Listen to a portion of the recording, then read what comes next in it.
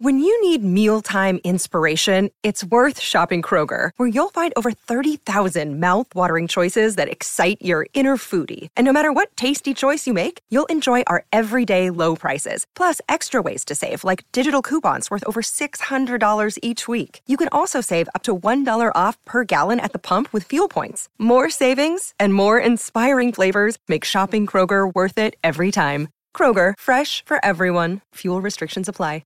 Another day is here, and you're ready for it. What to wear? Check. Breakfast, lunch, and dinner? Check. Planning for what's next and how to save for it? That's where Bank of America can help.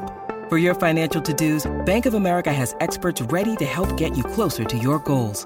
Get started at one of our local financial centers or 24/7 in our mobile banking app. Find a location near you at bankofamerica.com/talktous.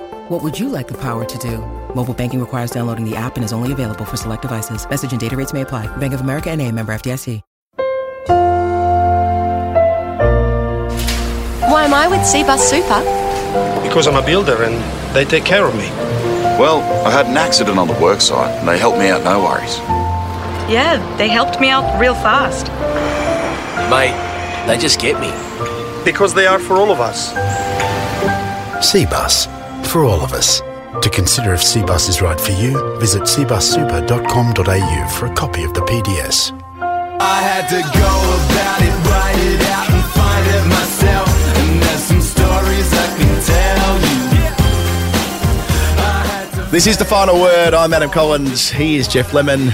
I'm in a hotel room. You're in a hotel room. It's a big day for Australian cricket, which we're going to come to in a moment with Daniel Brettig from ESPN Cricket Info to document what has been a momentous day in many respects as far as the rights arrangements go between Cricket Australia and their broadcast partners. We'll come to that in a sec though, Jeff, because as we touched on Storytime on the weekend, but for those that don't listen to Storytime, you are now a Queenslander! Queenslander, yes. As I said, I don't know if I will be allowed to claim that by other Queenslanders, but you know, they may say you're a resident, you're a border crosser, whatever. But yes, I'm in Brisbane. I'm in quarantine in Brisbane to make sure I'm not still infectiously Victorian before being released into the community. But yeah, here I am. I ran over a cane toad on the way from the airport to here, you know, just did a swervy. That's the badge of citizenship, I think. Going to listen to Cattle and Cane and drive across the Go-Betweens Bridge a lot. Got to be in Brisbane if you work in cricket now. So permanent relocation is the phrase. It might not be for life, but it's for the foreseeable. Just to give us some sense of what it means to be in hotel quarantine in Brisbane. So obviously you have to spend the majority of the time in your room, but can you get out to exercise or anything like that? Or is there, I feel like I'm talking about prison conditions there. Is there an exercise hour or something? But what can you do and what have you been doing? There is literally an exercise hour. You can call up and ask to be put on a list to be taken outside. You get escorted by a police officer or member of the Defence Forces there's like a plaza bit of this hotel where there's a swimming pool that you're not allowed to go in because you might infect everyone else who went in it. But there's a sort of an area that's not huge, but you can have a wander around. You can get into a bit of daylight. You maybe get half an hour or so and then you get taken back in, but you can ask to go out multiple times a day. But I'm kind of a famous introvert not famous, but amongst people who know me, I quite like keeping to myself, and so just being in a room for a few days with someone, dropping off a meal 3 times a day at the door, and not having to talk to anyone except on the internet, it's pretty good. I'm not hating it.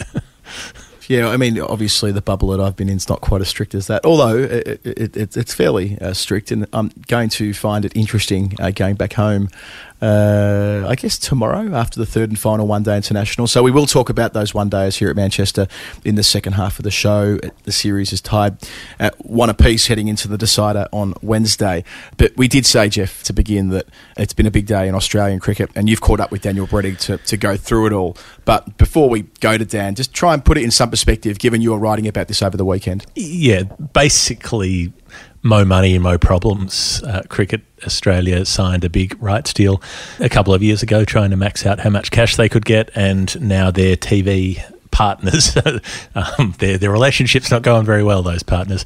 Channel 7 and Fox Sports are both trying to pay a lot less money than they agreed to pay a couple of years ago. That's the basics of it. But there are a whole lot of implications. This could be resolved, but it could start to get really ugly, and Channel 7 as an organisation are in some strife amongst themselves. So there are huge ramifications potentially for cricket in Australia in terms of its viability, whether they will actually run out of cash, whether the Kevin Roberts doom scenario of running out of money could actually happen. So that's all contingent on what happened today. So let's cross to Dan Bredig and find out a bit more about that.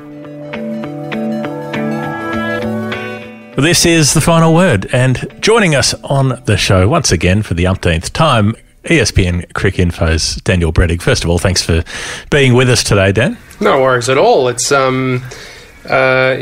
cricket seems to have enough issues. Well, it's had enough issues to keep me busy even through a year of COVID, which is some achievement, I reckon. Today, we're recording this on Tuesday, the 15th of September. On this day, Cricket Australia were supposed to get 50 million Australian dollars in their bank account from their broadcast partners, Seven West Media and Fox Sports. This is the money that Kevin Roberts was so worried about not getting back in April that he stood down most of their staff and made enemies out of everybody in cricket by going on to an emergency footing with the funding. This money, there have been threats over this being withheld. So first of all, what actually happened today? What cash made it to the accounts of Cricket Australia and what didn't, and why? We don't know the exact amounts, but we know that Seven paid less than what they were due to pay, which was 25 million. So probably I would guess somewhere between 15 and 20 went into Cricket Australia's accounts. Foxtel paid less than the 33 million that they were due to pay. Now, my understanding is that wasn't the paying of less money than required was not necessarily by the same means, as in Seven are seeking a dispute resolution with an independent arbiter on the value of the rights.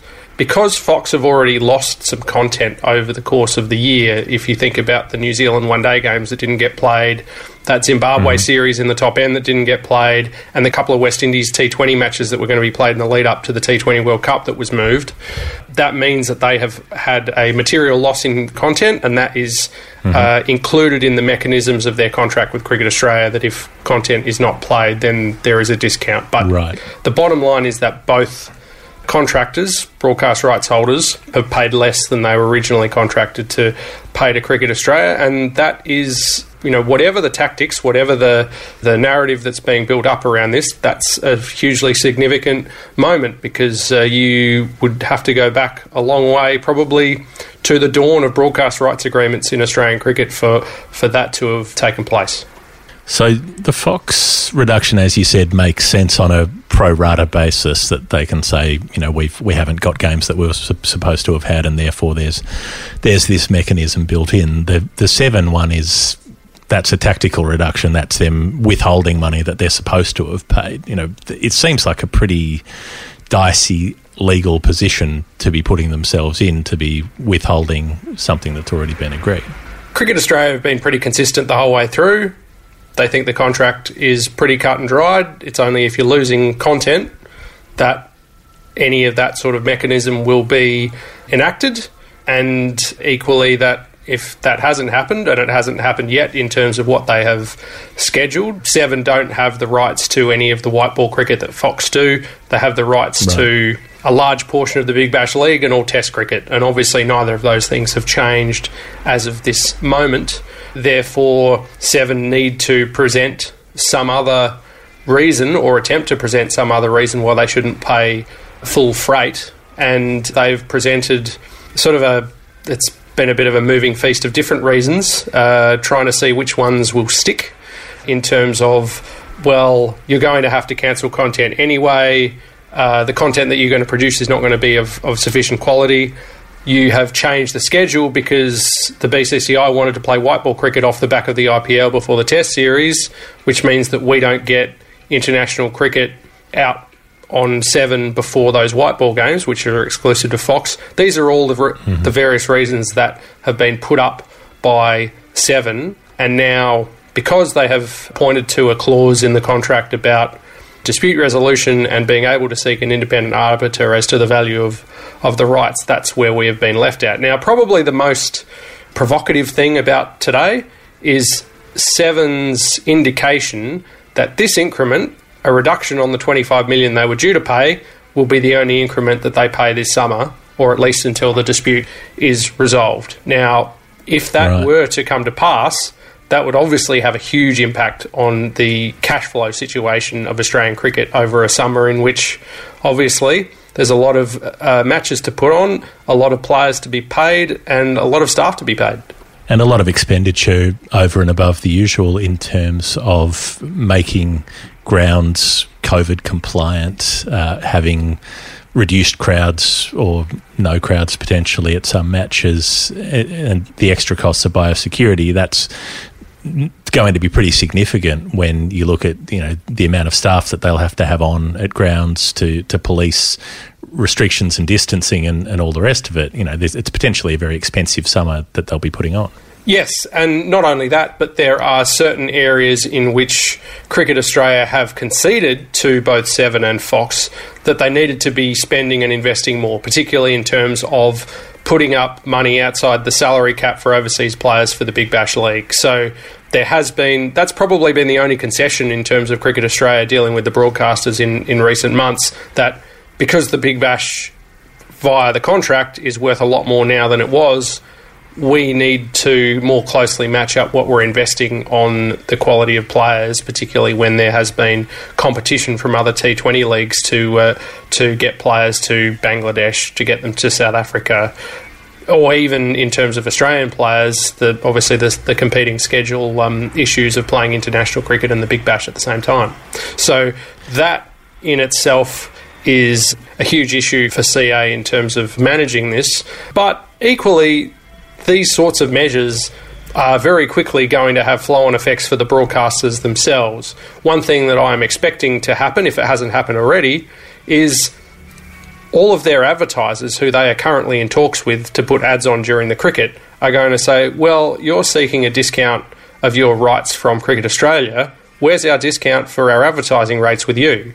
So one of the things that really needs to be understood, I guess, about, I suppose it's not a run on the bank, but it is an issue that creates a sort of a cascading loss of confidence, and you can probably sheet that back, as you did off the top, to Cricket Australia talking about not being able to guarantee this money earlier in the year because it's, you know, it works like an economy does work in terms of there needing to be confidence in the ability to not to provide credit in this case, but to provide liquidity to run the game. So if I can summarise for the listeners what's gone on with Seven, and you can tell me how close I am on this summary, that essentially you've got a broadcaster that's got a huge amount of debt and that's got large deals where it's supposed to pay a lot of money for sporting rights.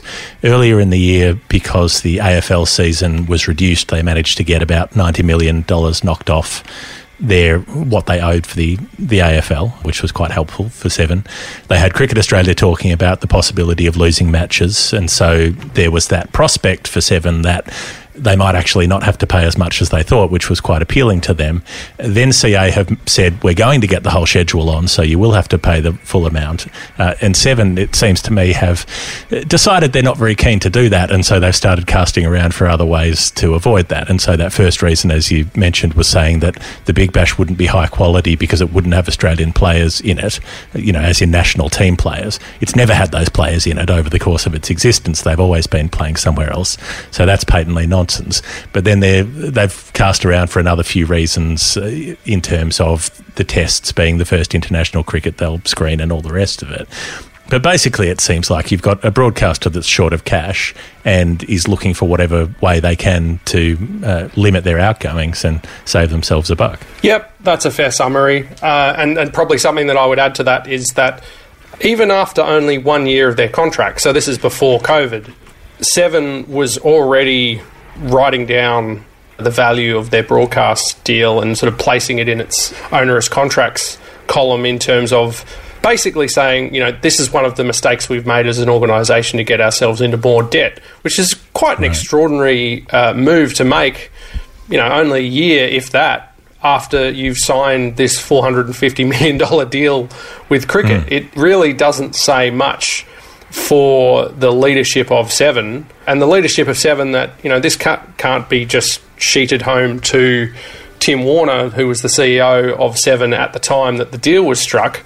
Tim Warner was dealing literally in the same room with Kerry Stokes and his son Ryan Stokes. So it's not as though this was a decision that can be waved away as being sort of on the rap sheet of the former CEO. So in terms of accountability and in terms of the agreement that was struck in 2018, this is certainly a watershed in terms of a broadcaster trying to run away from a cricket deal. Right. And when you've got Seven then saying that they're not going to pay, they've got, 3 more payments due this year, and that they're not going to pay those until the arbitration is done.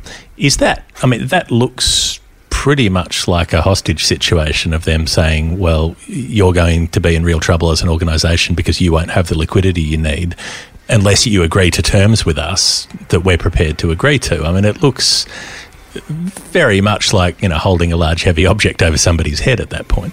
Well, it probably tracks very quickly to a legal process. There's not really any other way to look at it. One of the stories, or one of the great stories in terms of the history of cricket and broadcasting in Australia, and really underlines, I think, to me, it's not really a shift in the balance of power, because the power hasn't been tested yet by the legal process, by a few other things.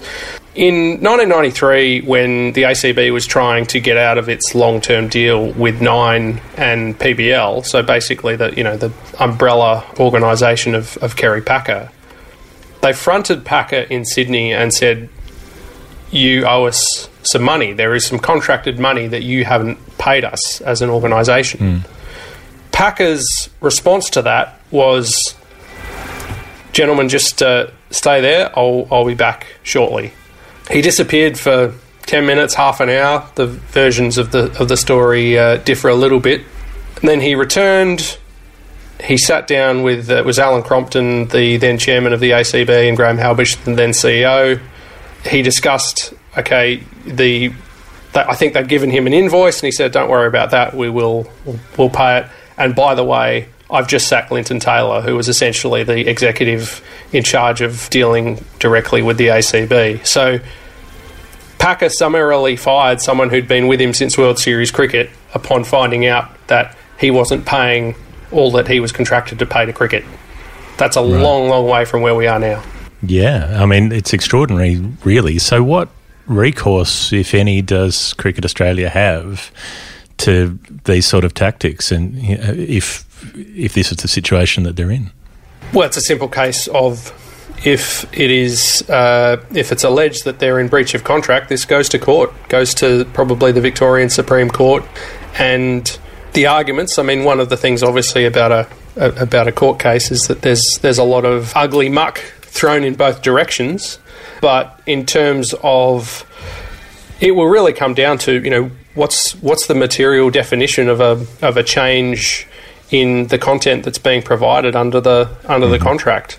And in terms of the history of broadcast contracts for cricket, there's not really a previous instance of this happening over an argument around quality, which is the thing that has been bandied about quite consistently over the last couple of months. And it's not really quantifiable, is it? You can talk about a number of games, but you can't really rate the marketability of the players in the No, games. Well, one of the arguments about the Big Bash lacking players of sufficient quality and not having enough international players, obviously that has been the case throughout the Big Bash's history. There's been a great deal of variation in terms of the Cricket Australia contracted players have been available to play in it.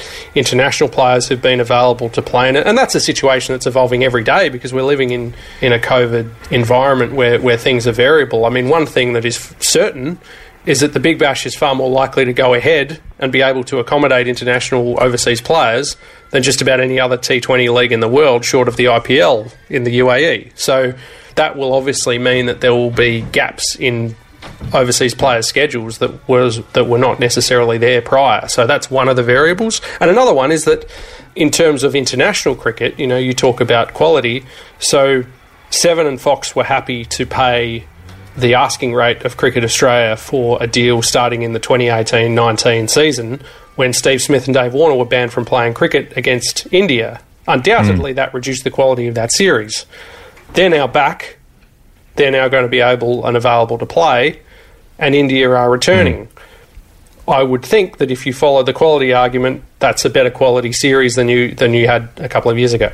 Yeah, very interesting on that basis. So then what happens, if it becomes a legal fight, if they go to court, what happens in terms of cricket getting on television in the summer to come? I mean, does CA let Seven broadcast? Does Seven still want to broadcast it? Is there a sort of playing chicken point about who's going to get panicked first about Seven not having something to screen or CA not having a television broadcaster on free to air?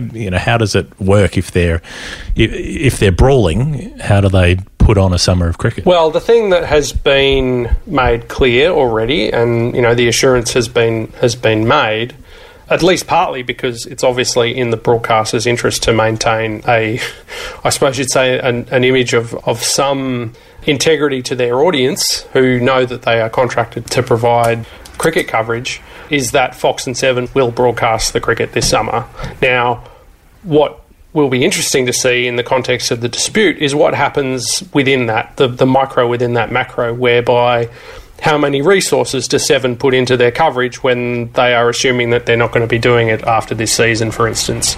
Or what is the level of communication and cooperation going to be like between the Australian team, its players who know that their pay packets are potentially being affected by this dispute, and the broadcasters who provide the money that pays them? Those are the sorts of things that are going to be of definite interest over the course of this season. And then lastly, when you link this back to what happened in 2018 when the deal was signed, there were a number of different deals and proposals put to CA. There was a joint bid by Channel 9 and 10 initially that was rejected. There was a bid from Channel 10 backed by CBS on its own of nearly close to $1 billion on its own just to have all of cricket on 10. And then when that was turned down so that Fox would have some of the cricket exclusively on pay TV, there was also a bid from 10 to get the free-to-air portion of that. In the end, it was worth a pretty fractional amount less than what Seven offered, only a handful of millions of dollars really overall. But in the end, Cricket Australia, led by James Sutherland at the time with Benamafio as the executive in charge of those negotiations, went to Seven instead. So they left two broadcasters they'd worked with before and went to two broadcasters they hadn't. How does that look now? How does that deal look now when we saw the success that 10 had screening the Big Bash for a number of years? There was obviously the long history with 9. The fact that they went for a little bit more money and now it looks like they might end up getting a lot less than they would have done if they'd gone with one of those other deals. Where does that sit in terms of legacy decisions and the impact that it's having a couple of years down the line? Well, I can be more precise in terms of the amount. It was $2 million extra a season that Seven paid as opposed to 10. And 10 didn't get a final opportunity to match or improve on that $82 million. So it doesn't sound like a lot. So $12 million in total over the journey of a 6-year deal. It's not a lot of money relative to the total. And it was also the starting of a new relationship with a network that was already in debt, as opposed to a network that you already had a relationship with, that is, Cricket Australia already had a relationship with, and that had recently been purchased by CBS, which meant that essentially its budgets were a drop in a massive multinational bucket. So that is one element that I think doesn't sit well on the legacies of the executives, the negotiators involved. Equally, it doesn't sit well with the Cricket Australia board, whose driving kind of modus operandi there was instructing their negotiating team to hit a number. That was something that I don't think everyone felt completely comfortable with even at the time. Certainly 10 were very unhappy immediately. 9 were not that happy either in terms of the way that, you know, their attempted joint bid with 10 had been rejected out of hand, when clearly 7 and Fox were very much talking closely together throughout about how to find a way to make it work. And the other thing, of course, is that Cricket Australia was successfully able to sell to 7 and Fox the idea that the sort of special event sport ratings that they enjoy and crave and were actually literally experiencing during the negotiation, because the 2018 Commonwealth Games were on the Gold Coast. And, you know, the idea that, a sporting event that can get 2 million viewers every night for a period of weeks, you know, that's gold in the fragmented broadcast market we're now in. Yeah, Cricket Australia was successfully able to sell the idea that a 61 game Big Bash League would do the same thing as that Commonwealth Games was doing, more or less. And they did that even though the previous 2 seasons of the Big Bash, which was at that stage at a 43 game length where every team played 10 games, it had, not by a huge margin, but a small margin, had trended down a little bit for 2 years off a peak that they'd reached in 2016. So whatever it was, whether it was the bright lights and the warm temperatures of the Gold Coast, whether it was the fever of competition among the networks, whether it was the fact that because of the Newland scandal that had just taken place, cricket was all over the newspapers, so everyone was being, you know, reminded of how much Australians cared about cricket. It was a bit of a cocktail that managed to help Cricket Australia's negotiating team hit the number their board wanted, but I think it also created a bubble in terms of what the actual reality of Australian cricket and having an Australian cricket broadcast rights deal means. It's not special event broadcasting for 2 weeks. It's the constant drumming rhythm of a summer that gives you a reliably high level of viewership, but it's not the same thing, like I say, as a special event. Yeah, it's not an Australian Open final or a 100 metres, and you can also find that it's a lot easier to win medals at the Commonwealth Games than at the Olympics. So maybe in 2018 they were at the Com Games and this year they're at the Olympics. It's going to be very interesting to keep an eye on it. Daniel Bredig, thank you for joining us once again on The Final Word. No worries. Hi, I'm Natalie Jimonis and you're listening to The Final Word with Jeff Lemon and Adam Collins. It's a final word, Adam Collins and Jeff Lemon. Thanks to Dan for always being such a good and readily available guest on these matters. He has an incredible, having listened back to the chat you had with him earlier, an incredible capacity to put things into the historical context as well, going back to that meeting with Packer in 1993 and so on, so that we can really understand what today meant. It is remarkable. Like, who knows that stuff? Well, there's one guy who knows that stuff, and it's him. And you just heard from him. Yeah, it's. I mean, it was a pretty frank conversation as well. You know, the potential way that this could disrupt a huge amount of the, you know, all of the programs that Cricket Australia have going. Even just being able to stage the games. You know, the efforts they were going to earlier in the year to make sure they had credit available to draw on from the Commonwealth Bank, I think it was, in case they needed it. Well, they might be in a position where they come to need it if this goes all the way and becomes a properly ugly legal brawl.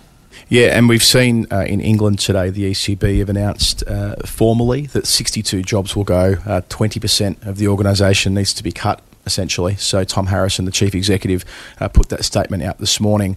And as we've seen over here, it's pretty expensive to put on games of cricket when you have to go through the biosecure process, whether that's flying teams out or, you know, putting them in quarantine and all the support required around the hotels and so on. And that's presumably what CA will be up against this year, but over here the rubber has hit the road now. So the £100 million they'd already almost budgeted on losing, they expect that could swell to $200 million if there's not a resolution by the next cricket season over here. It's pretty grim. I mean, we knew this. There were stories about the redundancies doing the rounds a couple of weeks ago, but to have it confirmed in such stark terms today, it's a reminder that, yes, coronavirus, look, there might be a vaccine, there may not, who really knows, but the enduring effects of this period of time will be felt for a long period of time. I think we were, well, some of us, I think, you know, I was one of them, allowed ourselves to be a bit fickle about this, in that because the cricket was on in England and because it was going well, you know, we've had some, you know, there have been some rain-offs, but there have been some really good contests across the Test matches, one days, the T20s. There's been a lot of compelling on-field action. It was easy to forget that things are in a really bad way. You know, it was easy to get carried away with, okay, everything's all right now, the cricket's on, it's all fine. It's not fine. And it is, I mean, obviously these things are being replicated on much bigger scales, of national scales and across the scales of industries and regions. And this is just the little particular bit of it that we're concerned with. But within cricket, there was such optimism in so many areas, you know, over the last couple of years, in that things were going really well for the most part in Australia, in England. You know, obviously there are the struggles in associate countries that don't get any funding, and that's been one of the big failings of the game more broadly.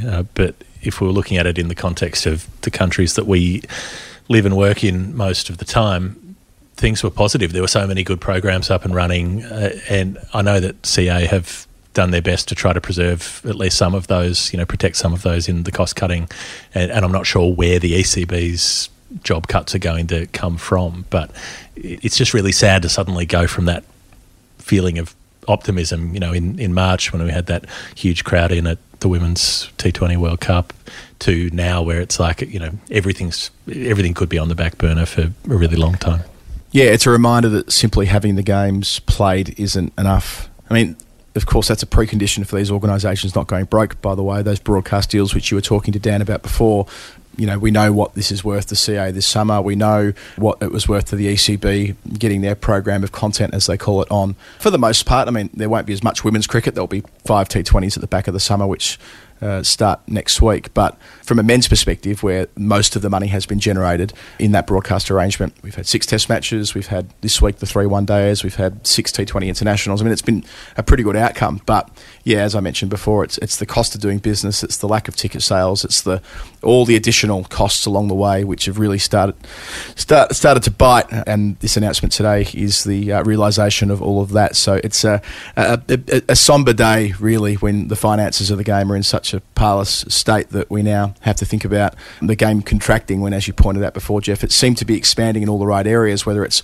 women's cricket, whether it was Pathways cricket, the All-Stars cricket program over here, which has been a revelation over the last few years. Now, presumably all of those growth areas will be quarantined, so to speak, or ring-fenced when they're making these cuts, but still it's hard to sort of spin it any other way than what we've had revealed to us today. Well, nothing's going to be immune, you know, even if things are mostly maintained, there will still be cuts in those areas, I'm sure, and there'll be the trickle-down effect from cuts in other areas. And I think it's a conversation that has been had a fair bit over the last few years, that broadcast rights in general have been inflated beyond, you know, what they can reasonably be worth. It's so valuable for TV networks to have live sport because it's one of the few things that can't be screened at other times. You know, you can't binge it on your own time. It's one of the few things that still happens in real time, I guess, is live news and live sport. So there was that concern already, and, you know, what we're seeing now with money disappearing out of the game, it might be said to be that realism coming to bite. But it's also the fact that when you're getting into recession territory, there's so much less money being spent everywhere. So there are fewer people advertising. There's less advertising money that those broadcasters can make, which means that they're less able to afford to run the sports that they run. And so, you know, nobody can win out of it. You know, it's something that you just got to bite the leather and suffer through.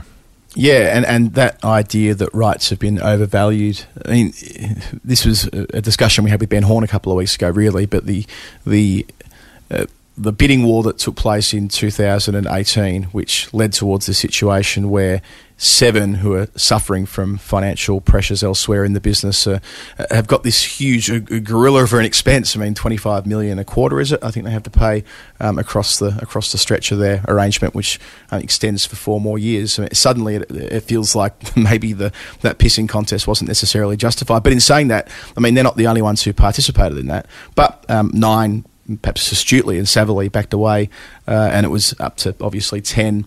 7 and Fox, who were the last 3 standing, and I mean, you wrote extensively, Jeff, at the time about what happened on that final afternoon. But I wonder whether this will change the climate in which these TV rights will be bid for in the future, whether there's a different way of doing business, which means that we don't end up in a situation where networks get the game but don't necessarily want to actually then put it on. It was interesting that Channel 9's bid was nowhere near what the others were talking about, and as you say, in retrospect, maybe that was much more realistic. You know, it was still a lot of money. You're still in the hundreds of millions of dollars, but it was, you know, not much more than half what was being talked about by the other bidders. So perhaps over the next couple of years, we will see things settling back to something more realistic in those sort of deals.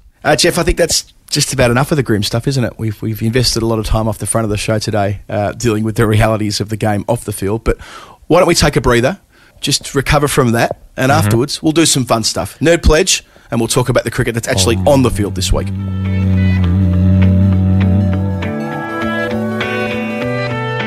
Wisden Cricket Monthly. It's reliable because it comes out 12 times a year. It spaces that out over the 12 calendar months of the modern calendar that we use, quite a regular basis as well. The upcoming issue will be October-ish, but it's going to be coming out in September for October, if that makes sense. But you know, there are 12 of them in a year.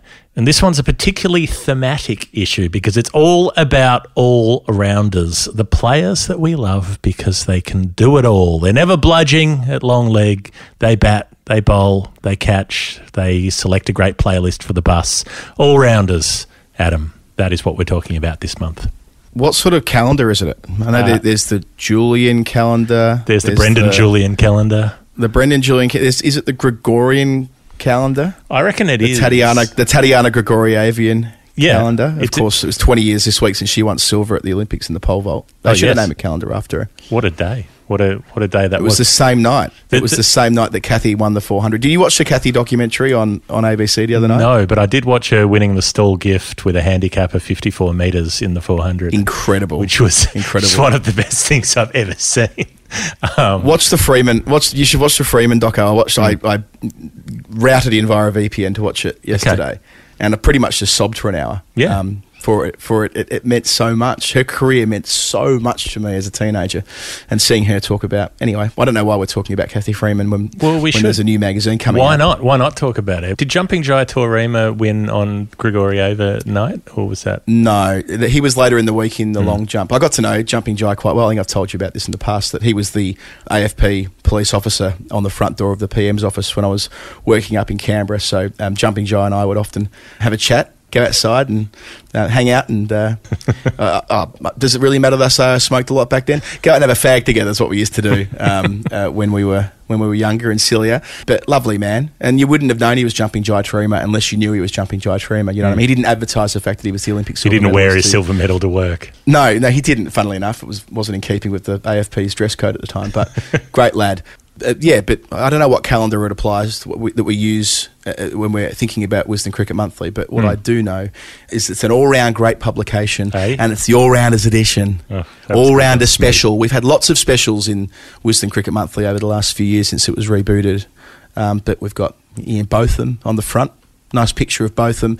Joe Harmon has an exclusive interview with the great England all-rounder from the 70s and 80s, and I suppose 90s as well, if you want to count the 1992 World Cup. He just gets over the line. He didn't play a lot of Test cricket after then, but he was still a white ball player. He played in 91. He played in Viv Richards' last game. And no, he did. The leg over incident, of course, was in 1991. Imran Khan, I think on the front of the magazine, it describes him as a playboy and the Prime Minister, which I thought was quite funny. Enid Bakewell is featured. What a remarkable woman. She talks about, among other things, how she was still playing international cricket at 6 months pregnant, which is kind of remarkable. What a woman. Ben Stokes, Gary Sobers, Jux Callis, Darren Stevens. Darren Stevens. Do you know much about Darren Stevens, Jeff? You would have watched him play at Kent before. Only in as much as you have talked about Darren Stevens a lot, and pretty much anyone who works in cricket in England has a fondness for Darren Stevens, for Steve-O, because what is he, about 43 or something? And yeah, he just signed a new deal at age 44. He didn't bowl, really, until he was about 36. And he's and he wants to play till he's 50, but he's some chance of taking 1,000 first-class wickets. His numbers are just extraordinary. And yeah, he was going to be culled by Kent last year, went on to make the fastest 250 for the club at Yorkshire. I think it was like 250 in about 200 balls. So he was a batsman, first and foremost, before becoming an all-rounder, and here he is all these years later. So there's a piece about his incredible longevity, and they analyse which all-rounders are statistically the greatest to have ever graced Test cricket. Piece with Tim Bresnan on his glory days with England and Yorkshire, and his forays into plumbing, I see here. I haven't read that piece yet, but I wonder how they've shoehorned that in. Looking forward to it. Ian Bishop, a profile on his career as a player and also as a fine broadcaster. Looking at women's cricket and the forthcoming T20 International Series with the West Indies, with Sarah Glenn and Matty Villiers, two promising young players interviewed for that. Phil Walker, the editor-in-chief of the magazine, looks at the tension in England coaching at the moment, which I'm sure will be an important read too. Always good to see more poets getting into cricket magazines. Tim Key writes about the greatest series of them all for him personally in My Golden Summer, which is a really fun series that they run in the magazine about people picking a series that might not necessarily be the best ever in pure cricket terms, but the one that's best to them. Suresh Menon, who edits the Wisden India Almanac, considers the legacy of M.S. Dhoni, who pulled the pin recently on his international career. David Lloyd selects his team of Lancashire legends. That will be a very niche interest up around Manchester way. It's great having Bumble with us in the bubble here, actually. He gave us a bottle of his homemade gin last night. Just came to the table and dropped it on the table and said, you guys can finish that off. So he runs the show. Is it any good? This is very much his patch. Well, look, we poured it into our existing gins really in the end, so I don't know if we can distinguish between the two. I haven't got that mature enough palate, but it was very kind of him, and he's a lovely bloke. There's always the columnists in Wisden Cricket Monthly, Andrew Miller, who works at Cricket Info day by day, but once a month you can read him in Wisden Cricket Monthly. He revels in the mastery of James Anderson rather than fixating on what comes next, which is a good idea because James Anderson is very good at cricket. Elizabeth Ammon gives her appraisal of Colin Graves' tenure as ECB chairman, and Zafar Ansari argues that English cricket risks alienating Jofra Archer by obsessing about his pace. So there's tons and tons of brilliant cricket writing yet again in Wisden Cricket Monthly, for it is the best cricket magazine in the world, Jeff. And if you want to get involved and pick up a subscription, it's very, very easy thanks to being a subscriber to The Final Word. It comes once a month and you can have it sent to you once a month to read all of it, and you can do that with a healthy discount. You go to a little link that will be in the show notes for this episode, you click on it, and then you get your editions. You don't even have to enter a code, I don't think, for this one. It's very, very straightforward. No. So hit the link in the show notes and it will get you a 6-month subscription for just under 10 quid, which in anyone's money is very, very economical. Yes, that's right. bit.ly/WCM final. It could not be any easier than that. The link is in the show notes, as you mentioned before, Jeff. 6 editions for 10 quid. Really, it's fantastic value for money for some of the best cricket writing you're ever going to come across. Wisden Cricket Monthly on shelves now. Hi, I'm Ian Chappell. You're listening to The Final Word with Adam Collins and Jeff Lemon. It's The Final Word, Adam Collins and Jeff Lemon, coming to you from The Bubble, in my case, and a quarantine hotel in Jeff's, and that means we've had plenty of time to do some research for Nerd Pledge, the game of nerds, the game of pledges, the game we play with people on our Patreon page where they support the show by sending us a number of dollars and cents that equates to a cricketing number, and we have to work out what that number is. The first on our list today comes through from David Brooks. No argument. David Brooks, no argument. That's what I would call him if I knew him. That's what I will call him if I meet him, David Brooks. Be warned, you're on notice. David Brooks sent through a number. The number was $1.07, 107, and David Brooks also sent through a clue in the Patreon DMs, which is something that you can do if you want to make sure we get closer to your intended number rather than just riffing gloriously on 107. David says this was a first-class score in Adelaide. That clue is what I placed in front of Adam Collins, like a trail of crumbs leading back to his home at the Woodcutters from the forest. And I'd like to know whether you got back or whether you were in fact abducted by a witch in a gingerbread house to fatten you up and feast on you. Nicely set up. Very nicely set up. And thank you, David Brooks, for giving me the chance to take a look at a Sheffield Shield game from 1929 at Adelaide, which is the hook. A fabulous game of cricket. So New South Wales with Jackson and Bradman and Kippax and Fairfax and Oldfield. I mean, it's a pretty good team. Mm-hmm. They're playing against the Sackers, and they make 402 in the first innings, and Archie Jackson, when he's on that remarkable streak of scores before going to England in 1930, he makes 162 to start the first-class game, start the Shield game. Not a bad effort. But Alan Kippax, who's the captain of that New South Wales side, this is the link to 107. That's the score he makes the first time around. In reply, South Australia make 304.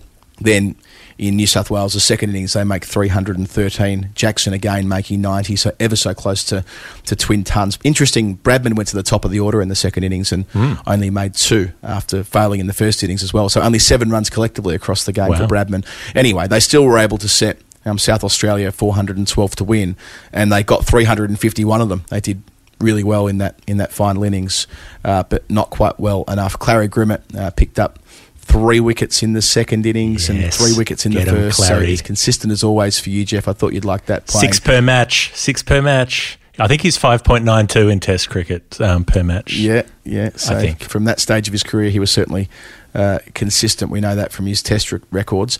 But South Australia lost to New South Wales by 60 runs, and why I thought this was after, obviously that's a pretty good game of cricket. The scores are 402, 304, 313 and 351, and you've got, as I mentioned, some of the all-time greats of Australian cricket turning out in the second week of January 1929. But I mentioned the margin was 60 runs in favour of New South Wales. Well, 2 months later, when they had their return fixture at the SCG, when New South Wales needed to win against South Australia to secure themselves the Sheffield Shield, they did, and they won by 60 runs the second time around as well.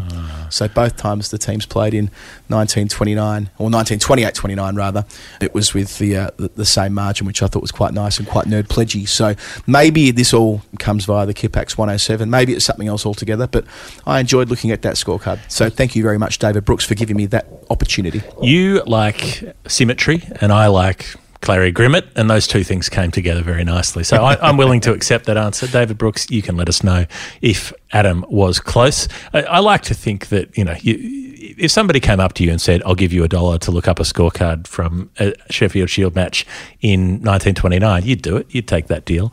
So I would every single time. Yeah. So last that's weekend, what you just want to do. If you just want to give us $1 a time to look at a Sheffield, if that's how you want to frame up, we're in fully. On the weekend, last weekend on Storytime, on Storytime 15, I think it was, we discussed a Sheffield Shield game between South Australia and New South Wales from 1927, and a few days later we're discussing one from 1929. So look forward to our 1931 edition on this next show. You can't accuse us of being inaccessible and niche on the final word. No, not at all. Thank you, David. Travis Clark has sent through $1.45. Now, what might $1.45 mean in cricketing terms, Adam? Well, I just had a big Victorian spaff on this one. $1.45 growing up, to me, one of my first cricket memories really is being at my uncle's place on a Sunday afternoon as Dean Jones belted 145 against England at the Gabba. At the time, it felt like it was the most aggressive innings ever played. But looking back at the scorecard before, he still faced 136 balls, but it was the 4 massive sixes he hit onto the dog track. And I remember the end of that game. It became a bit of a custom when Alan Border was captain of the one-day team. When they were well ahead in the game, having batted first, he would throw the ball to whoever made runs with the bat. So Dino bowled the 50th over of the England innings on that occasion. He did a few times. I think David Boone was given a similar privilege a couple of times after match-winning innings in the first dig. But that was the 145 that first came to mind. But also I had 145 in my head because Shane Warne turned 51 the other day. I'm not sure if you saw the Instagram post of him having turned about 41 that he put up to go with that. But anyway, I digress.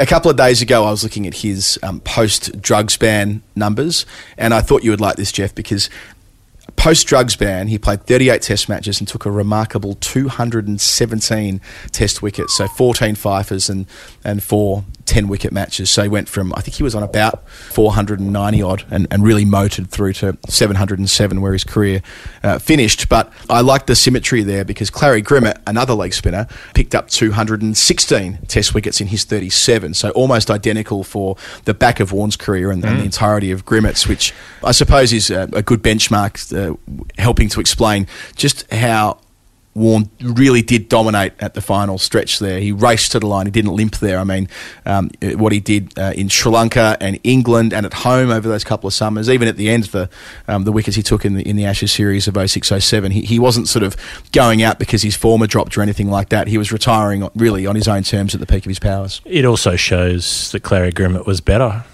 That's what it shows. One less test, one less wicket. Yeah, I was going to say, I mean, on the basis that we know that Grimmett was incredibly consistent, all he would have needed to have done is taken 2, but he didn't play 38, he played 37. And why did he play 37? Frank Ward. Frank bloody Ward. If you want to know more about Frank Ward, story time, which is where you get to hear a lot more of our Nerd Pledge numbers and stories, is on every weekend in the feed. And there's a third Victorian 145, which means a lot to me. It was that night in Colombo in August of 2016 where Glenn Maxwell made 145 not out in 65 balls opening the innings against Sri Lanka, which I mean, it feels like a long time ago, right? So it's more than 4 years ago. He couldn't have opened the batting for Australia more than maybe 2 or 3 more times in that stretch. It feels like, especially in 20-over cricket, they've missed a trick there because when he was given that chance, the first time he opened for Australia in 20-over cricket, he hits 145 not out in 65 balls. The second time, so that the second game of that series, from memory, he makes another half-century. 65. I think he was 65 not out, chasing a small target. Yeah, and I mean, I appreciate that with Warner and Finch opening, it's hard to overlook that pair. But yes, get Maxi in the power play. Anyway, 145. 3 Victorians: Dean Jones, Shane Warne, Glenn Maxwell. Thank you, Travis Clark, for letting me do all that. And our last number, because we do a couple on the midweek show and we have the real gallop on the weekend, comes in from Mick Flurry. I suspect that might be a pseudonym, but it's an ice cold and delicious one. Thank you, McFlurry. The number is $2.56.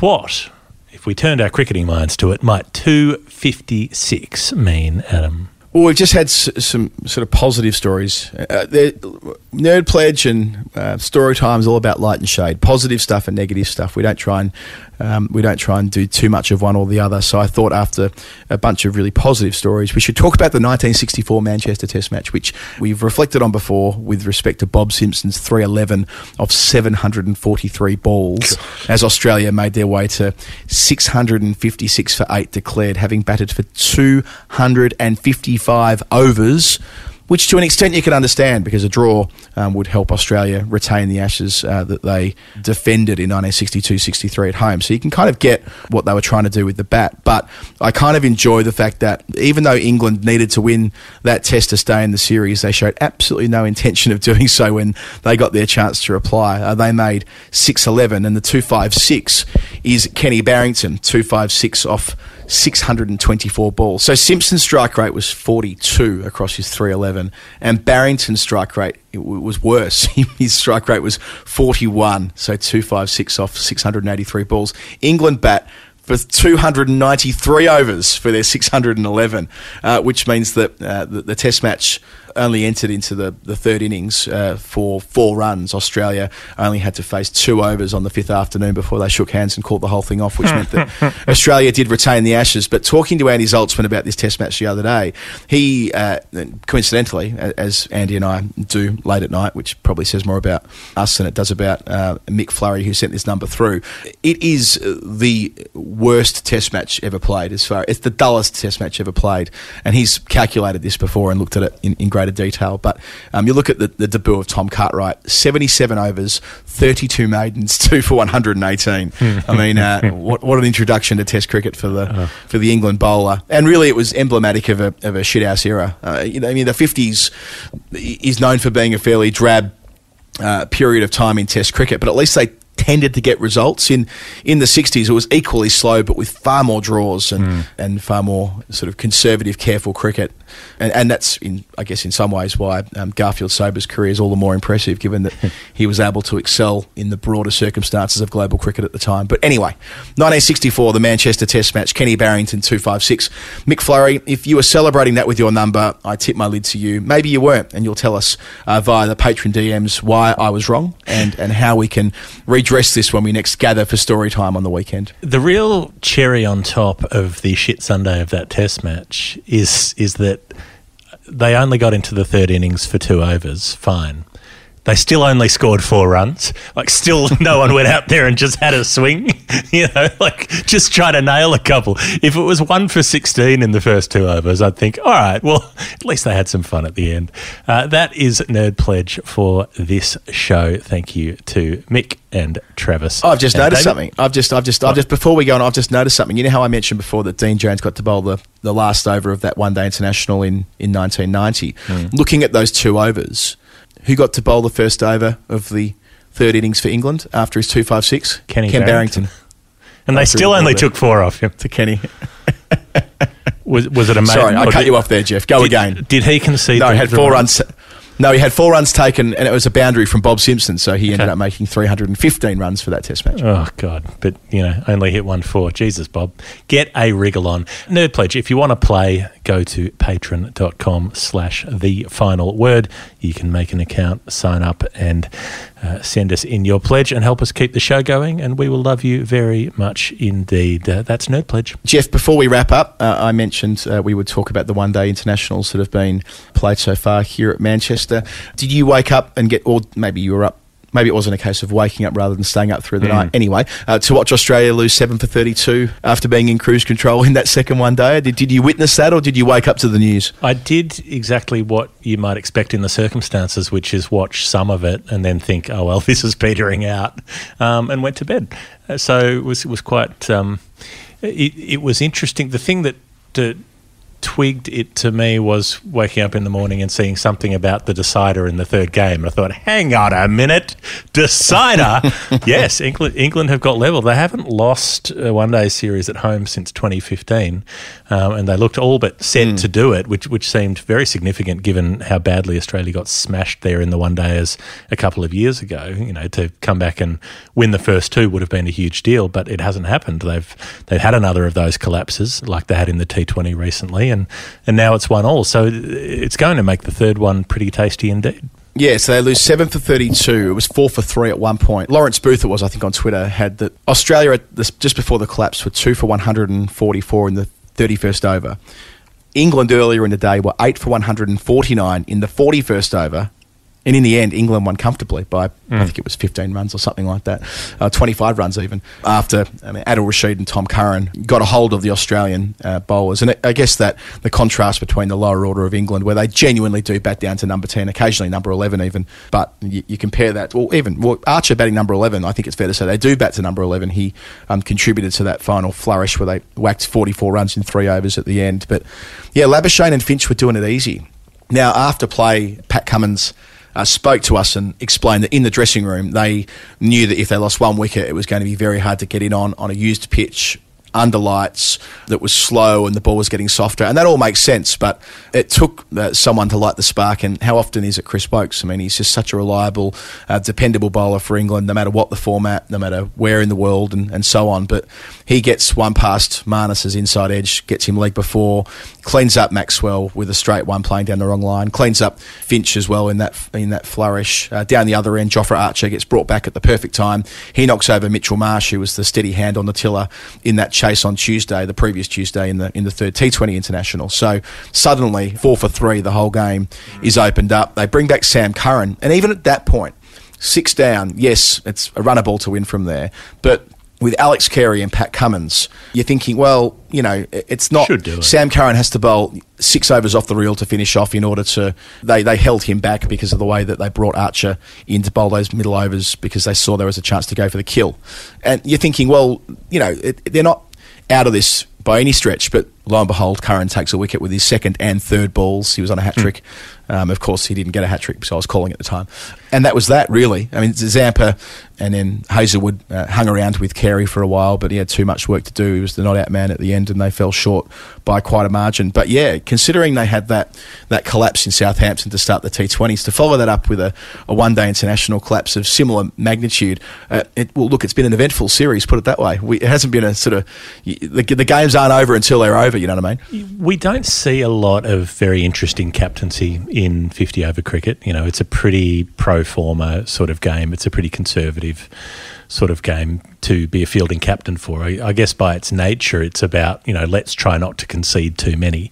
And it was one of the things that was so joyous about watching Brendan McCullum play was not just the way that he batted around that 2015 era especially, but the way that he captained in the field. You know, he'd often have 3 slips for his opening bowlers. He'd sometimes bowl Trent Boult 10 overs on the spin if he was bowling well and taking wickets. You know, he'd be willing to change on the go, and that's something that we saw from Morgan in that game, where, you know, basically when he decided that the game was gone unless he got wickets, he brought back Wokes and Archer in the middle and kept them bowling through, didn't do the conservative thing and try to leave them for the end. And, you know, I did go back and look at that Wokes spell, and to pick up, you know, to get 3 wickets caught on the fence is one thing, but to get 3 bowled and LBW when batsmen are playing cautiously against you, you know, that's something else. That's a different standard, and that's what he did to completely break that game open. And the other thing was just how rapidly Archer was bowling, you know, really going for it when he didn't have to conserve his energy like he's had to do in a test match where, you know, he has been criticised for not bowling 96 miles an hour all the time, as though that's physically possible. Yeah, Archer had that put to him. He was man of the match, Archer, I suppose, because he picked up Warner for the 7th time in international cricket? He's already, of course, that includes the T20s last week and the Test matches they played against each other last year. But 3 in the Ashes. Yeah, 3 in the Ashes, and that ball that he bowled for him, I saw it described in some places as a loose delivery. It wasn't at all. It was a searing delivery that really took off. But nonetheless, Warner did play with hard hands and he was caught behind, and then that ball to Stoinis was a snorter. So when Archer bowls those sorts of deliveries, they just get wickets. I mean, how do you get out of the way of that? So he opened Australia up before the big partnership that wasn't big enough really, but Finch and Labuschagne put on 107, and Labuschagne's turning into a really good middle overs player, and they need him at the moment in the absence of Stephen Smith, which in itself is a pretty interesting story really. He's passed 2 concussion tests, one before each game, but on each occasion they've elected not to play him. So he was hit on the head on Thursday, had the test. They made the decision late to leave him out. I mean, I saw him walking out to the middle before the first one-day international, which gave the distinct impression he was going to play. So they've obviously made a late call there and elected to be conservative. And they did exactly the same thing before the second game. So, look, ordinarily Smith's one of the first names on the team sheet, no matter what the format of the game. But Labuschagne did step in admirably on that chase on Sunday before getting out. But yeah, the Smith story is complicated by the fact that ordinarily we'd be at training. It's part of the job. I mean, it's not always exciting, but you go to training, you do the yards in case there is something like that. But the nature of our COVID secure situation means that we can't watch training. So we didn't know about the Smith situation until the toss, when Aaron Finch announced that Smith wouldn't be in the 11. So it was a bit odd. I get that it's tough to manage that flow of information, but it was unorthodox that we didn't actually know about it until the last minute. I suppose that might be on account of the fact that he did make the decision not to play quite late on. But Justin Langer spoke this morning, Jeff, and he's pretty clear that they would have played kids in the third game. I thought this was interesting and quite revealing from Langer. They were looking at playing the squad members, so I suppose Sams, Meredith and Philippi, had they won the second game and had it been a dead rubber, even though they'd be playing for World Cup Super League points, they were going to give them an opportunity to play. Instead, they'll have to play their best 11 because the series is on the line, and thus you'd expect Smith will come in for Stoinis. Yeah, that's been the word anyways, that he will come in and play. The other interesting part across both the games is that Australia's bowlers have held England's batting comprehensively. You know, this is England, the steamrolling team, you know, the big scoring team. Most of those players are still there who created that reputation over the last 4 years. It's not like they won the World Cup and then everybody retired. So it's been really interesting to see that they've been held to some pretty modest scores in the first couple of games. And courtesy of Josh Hazlewood, who we've seldom seen in one-day cricket for 2 years before the start of 2020. He's got to go to India, surely. Well, I think he will go to India he'll go to India for the IPL, he'll go to India for the World T20 next year, then ultimately I'm sure he'll be in India for the World Cup in 2023, because how can you leave him out? He's just so consistent. The maidens that he bowled off the top on Friday and then repeating the dose on Sunday.